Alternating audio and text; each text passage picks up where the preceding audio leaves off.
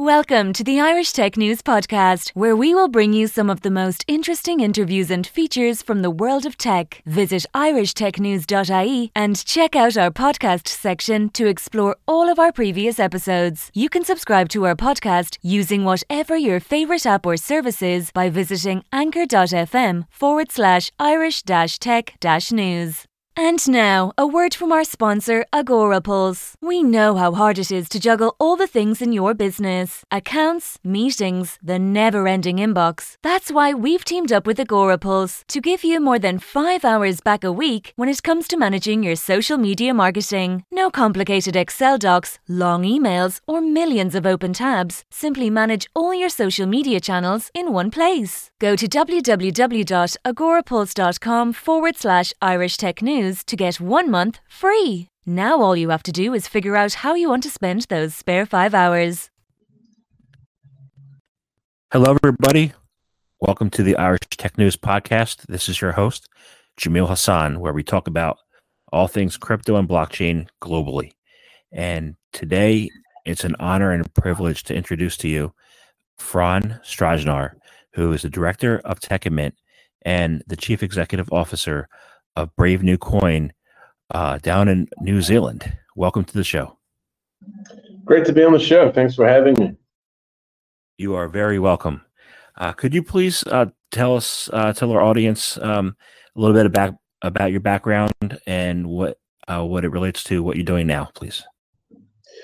Yeah, so discovered Bitcoin a very long time ago. I think I mined the first Bitcoin on my laptop back in mid-2010, and then kind of ignored it and rediscovered the white paper in early 13 and realized that this is a fourth superclass of assets and that money is now digital, truly digital, and therefore programmable.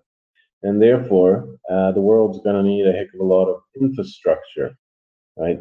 So we started Brave New Coin, which is an infrastructure-focused business looking at the sort of benchmark administration, the data and data infrastructure sides of the industry. So that's a wide variety of derivatives and instruments for cryptocurrencies can flourish, and data can go from on-chain activity through up to the legacy worlds. The Nasdaqs and Bloombergs of this world can ingest and distribute data to a bigger, wider audience. So been working on that for a number of years. It's ticking along quite nicely. Lots of interest now, and over the years we've founded a few other companies that help along the way, including our stablecoin project, Tech and Mint, and as well as TechMe Capital, which is in the business of creating DeFi instruments and funds management. Excellent.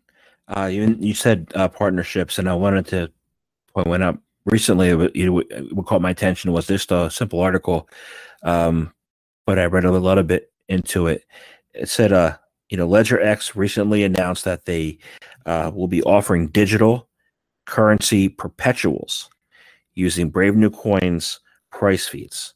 And I'm interested to find out, what are these perpetual crypto products? I've heard of derivatives, but perpetual products, and how do these products and solutions help drive institutional adoption into crypto? Sure, yeah, I'll break that down for you. So essentially, let's start with LedgerX. So LedgerX is a business that has been going through the CFTC certification and successfully attained it in the United States. Recently, they're getting close to launch and final regulatory clearances. But I can't speak on their behalf in terms of the timing for their regulatory process. But for all intents and purposes, this will essentially be a competitor to the CME, which is a very large mercantile exchange, offering a wide variety of derivatives, including futures contracts. So I'm not sure where the word perpetuals came from. It might have been a third-party article that you read that used that term. But LedgerX is looking to offer futures contracts on set frequencies, say quarterlies, and probably more a higher cadence than that contracts as well. and that allows users to essentially buy the future price, whether they think it's lower or higher, now as a financial instrument through their brokerage accounts. So the key about LedgerX is that being fully CFTC compliant and certified operation. We're talking about distribution. So that's really the key here. It's about distribution of cryptocurrency asset class to a wider audience through conventional channels. So we're really excited about this partnership. We're supplying them the high-speed indices that are used in their liquidation and trading engine, and i.e. to settle against and mark to market against. And we assume that they will expand into a wider range of cryptocurrencies, but again, we can't speak for their roadmap. We're just happy to support their requirements as they launch and scale. Now, you said a key word there was distribution, right? So at Techument, your focus is on providing a full vertical of the integration of the crypto value chain. And what is that full vertical, and how do its elements work together to provide that optimal business framework strategy? Yeah, for full vertical integration, it's a bit of a buzzword and a mouthful. I appreciate that, but all it really means is that we can cater to all of business solution selling, right? We can do a turnkey solution for whether it be onboarding investors and looking after their holistic needs of whatever their portfolio is looking to achieve, or whether it be product focused, where we don't need to use third parties to build our products and distribute our products and list our products. So we also own an exchange in New Zealand, which is dassetx.com. So to give you an example of that vertical integration, we also own Blockchain Labs, which is a development business that specializes in blockchain architecture and solution design consulting. So we were able to build the technical considerations required for the New Zealand dollar stablecoin using Blockchain Labs. We were able to create a custody business, essentially, which is what Techument really is a bearer trust that holds the dollars. And we do proof of reserves audits to show that, for every dollar that comes in, there is in fact only one token in existence, one-to-one backed. And then we own our own exchange so that we can then take that NZDS token and we can list it on a secondary market, making it available for retail investors. So that's all that vertical integration really means, is that we have all the puzzle pieces, and we've built those out over the last many, many years. And we can then quickly build, go from concepts to build to distribution ourselves. So your company created the New Zealand dollar, digital dollar, right? Stable coin, using blockchain technology. What were some of the major challenges facing? Well, what are some of the major challenges facing the stablecoin market today, and how do you see these challenges playing out in the short, medium, and long term? Yeah, sure. So, look, I can say that being the first is always the hardest. And for the New Zealand dollar stablecoin, we were definitely not the first stablecoin in existence. Tether came about for USD stablecoin a few years ago now. First using the Bitcoin blockchain, and then eventually to Ethereum, and now it's available for multiple chains. So over the last 12 months in particular, the infrastructure within the blockchain sector has improved and matured to the point where the components and puzzle pieces are stable enough to create scalable solutions.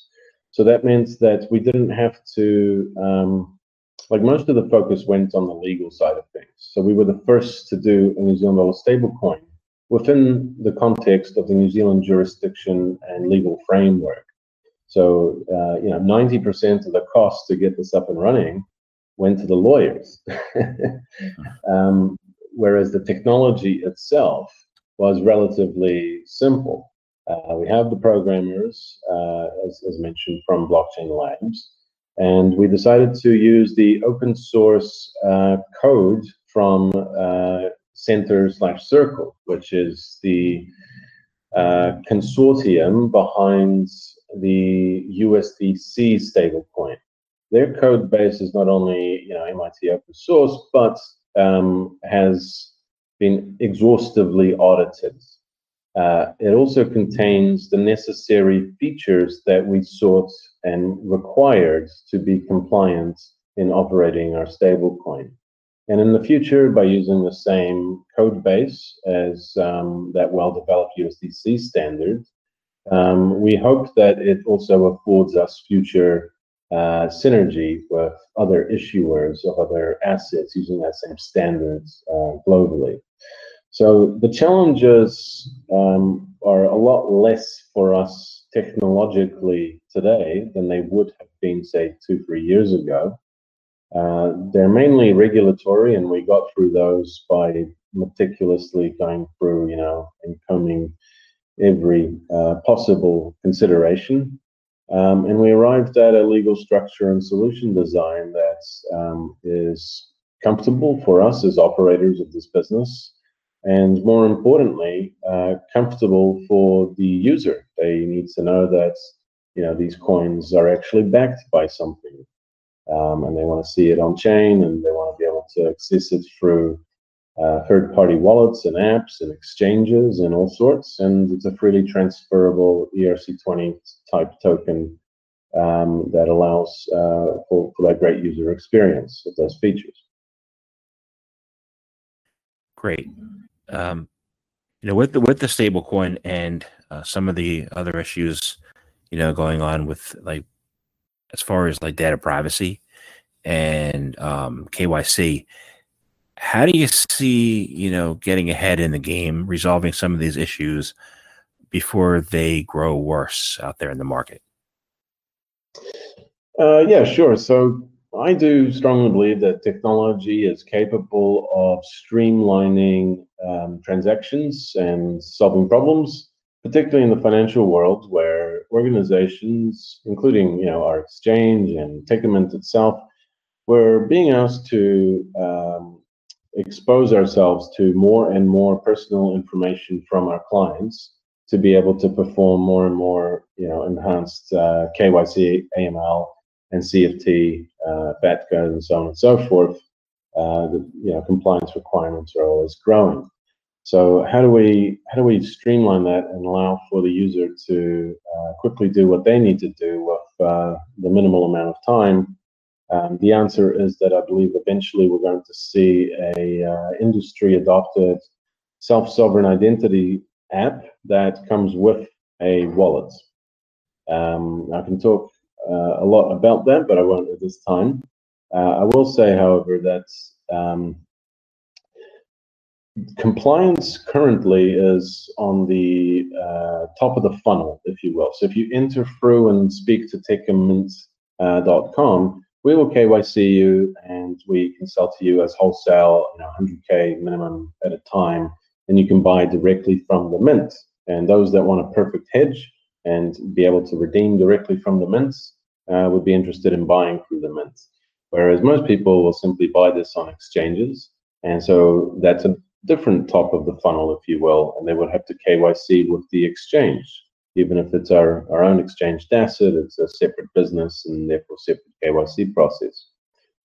But what we're seeing in the DeFi sector is, I guess, rapid innovation where anybody can look at this ERC20 NZDS stablecoin and choose to integrate it into their DeFi products or their vault or their farm or their payment application.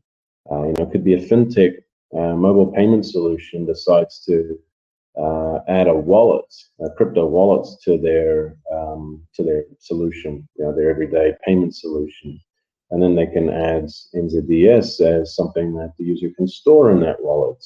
And so the onus would be on the operator of that payment solution regarding the KYC if they need to on that or not. Think of DeFi, decentralized finance, as mycelium. It's under the ground. It's all connected, and then a mushroom pops up here and there and elsewhere. But it's all the same liquidity, right? It's all the same solution, and it's just simply expressed differently depending whether it's through a DeFi product or a centralized exchange or a wallet of some sort. NZDS will simply pop up everywhere. And we truly hope that now that we've digitized the New Zealand dollar, this is going to motivate, upstarts and startups to integrate into DS and build products. We foresee entire companies being founded and erected on the back of a digitized NZ dollar finally coming to the market. So yes, you mentioned DeFi. That's one of the two really hot areas right now. The other is non-fungible tokens. So how do you see this playing out in the non-fungible token space? Is it similar? Yeah, well, look, NFTs mean, if I give you one NZDS dollar and then I give you a second one, they're fungible. It doesn't matter which one you use to make a payment with. It would be counterproductive to issue stable coins as NFTs. It's like walking into a shop and the shopkeeper says, no, I need that specific $10 notes, not that other $10 notes, right? So stable coins will more than likely stay purely fungible and avoid NFTs. If they do anything with NFTs, which we certainly won't at Tickermint, it'll be for promotional purposes as opposed to the actual product itself. NFTs are really blowing up right now.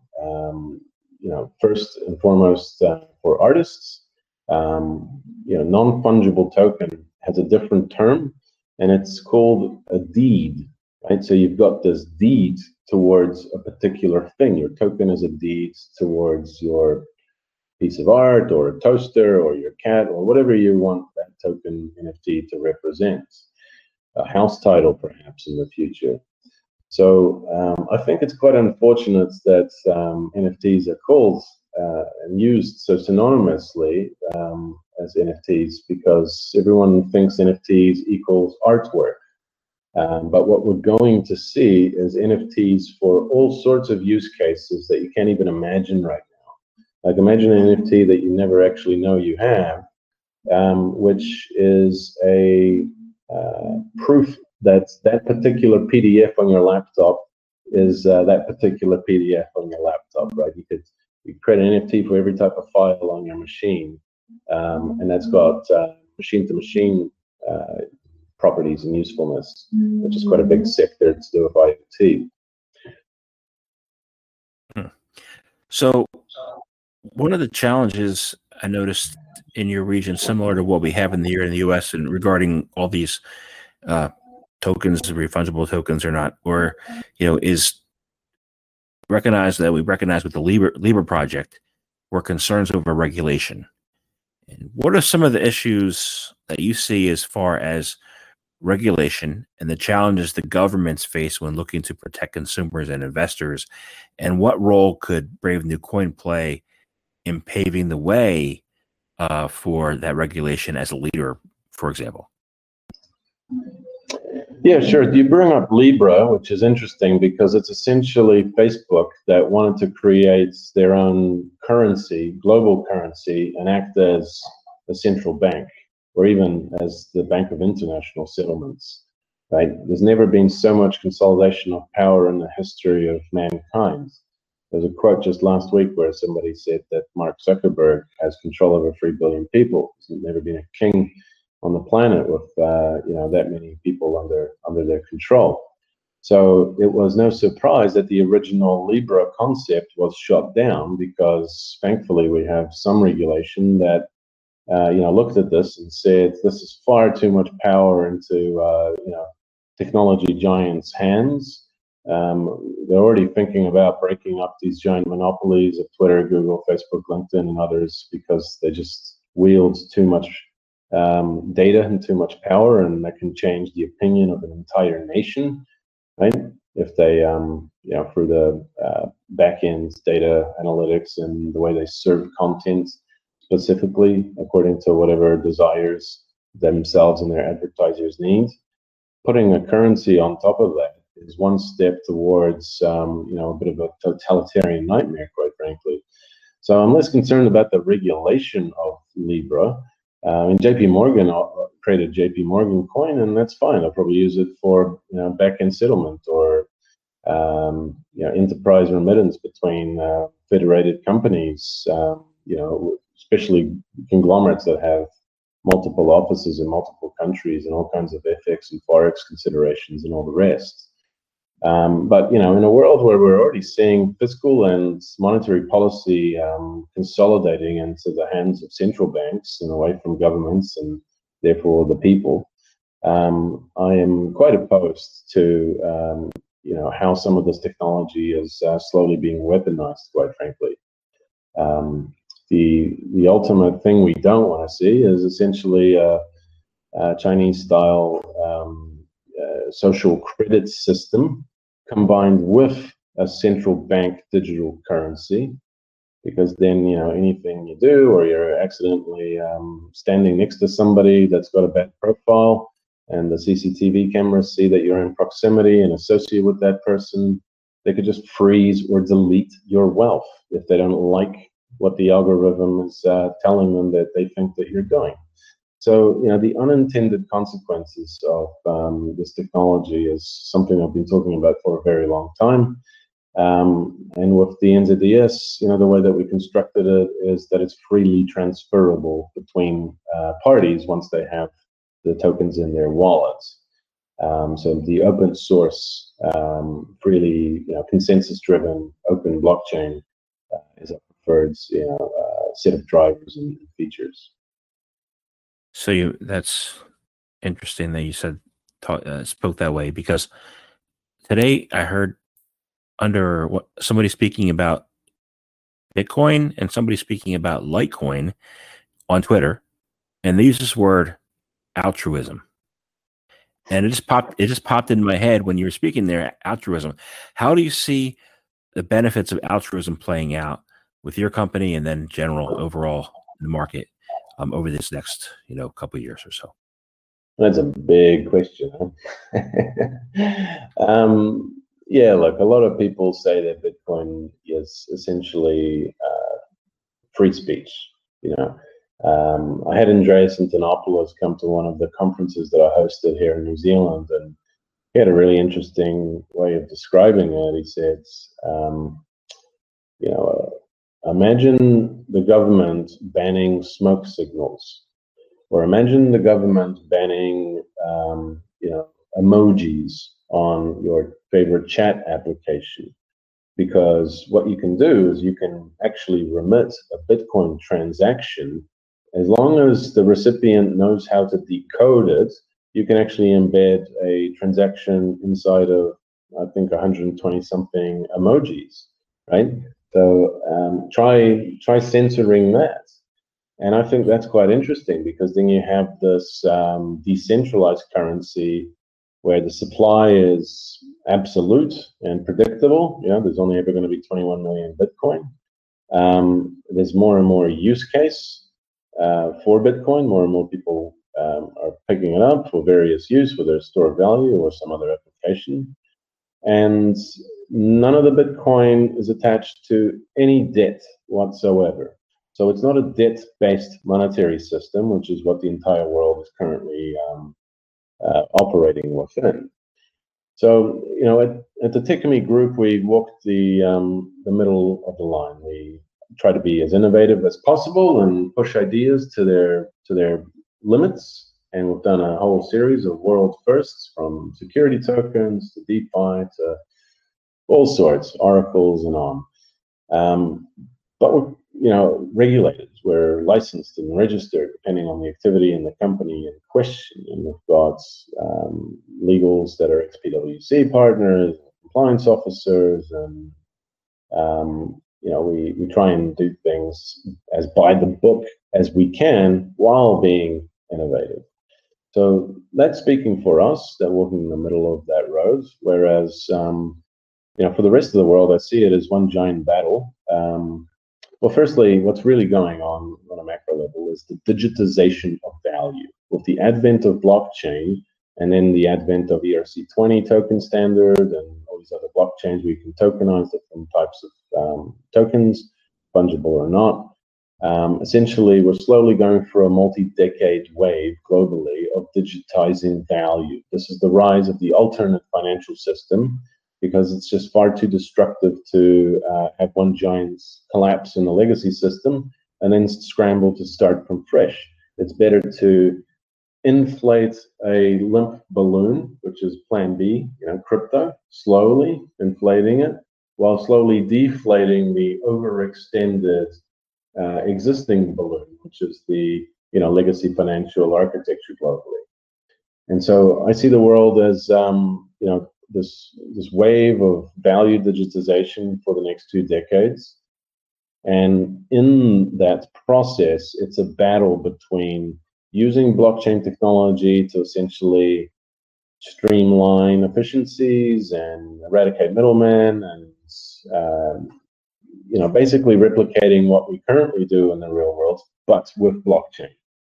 And some of it's not really blockchain, it's not open, it's DLT or centralized solutions, which all have their use cases and specific verticals and all the rest, and that's fine.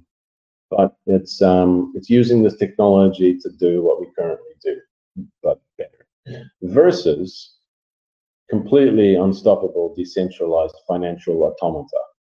Right, so it's decentralized autonomous organizations, or DAOs, where the ownership of a revenue or a business or an asset doesn't have a human being and has people that hold the tokens, and those tokens represent a slice of the ownership. And then you could program these decentralized financial automata to do things, right? So imagine that some automated system is earning revenue, and then it can go and hire itself more server space, or it can rent itself a fleet of drones with cameras to perform an action to increase its revenue, or whatever the case is. And it'll be a battle between that sort of uncensorable, unstoppable, radical innovation on that front. And some people do things just for the sake of being able to do things. I'll write a contract to send random money to a random address or something like that. Some do it for artwork, some do it for nefarious reasons. But there's a lot of intellectual stimulation involved in a lot of this stuff as well. So it attracts a lot of pedigree, and it attracts a wide, diverse range of people that want to experiment and tinker away and all the rest.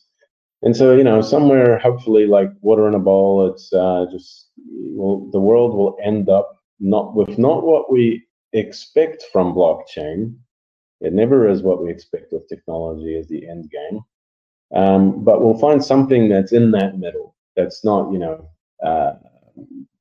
degrading our rights and freedoms and privacy, and that is not totally destructive and decentralized and damaging, retail investors or whatever the case might be.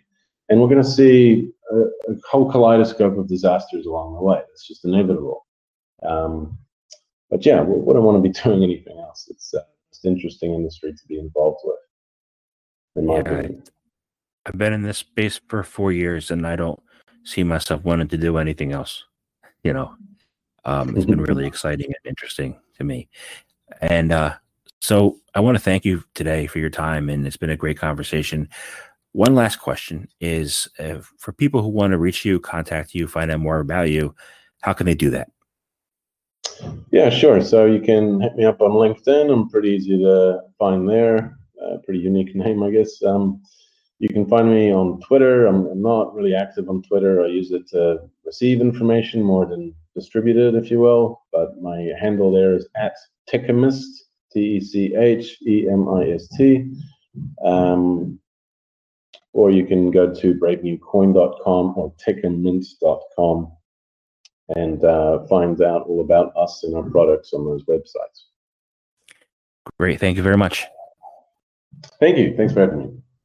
And now, a word from our sponsor, Agorapulse. We know how hard it is to juggle all the things in your business. Accounts, meetings, the never-ending inbox. That's why we've teamed up with Agorapulse to give you more than 5 hours back a week when it comes to managing your social media marketing. No complicated Excel docs, long emails, or millions of open tabs. Simply manage all your social media channels in one place. Go to www.agorapulse.com/Irish Tech News to get 1 month free. Now all you have to do is figure out how you want to spend those spare 5 hours. Thank you for listening to the latest Irish Tech News podcast. Check back every day for the latest episode. You can follow us on Twitter @Irish_Tech News, on Facebook, facebook.com/Irish Tech News, on LinkedIn, linkedin.com/company/Irish-Tech-News, on Instagram, instagram.com/Irish Tech News.ie, and on TikTok, tiktok.com/@Irish Tech News.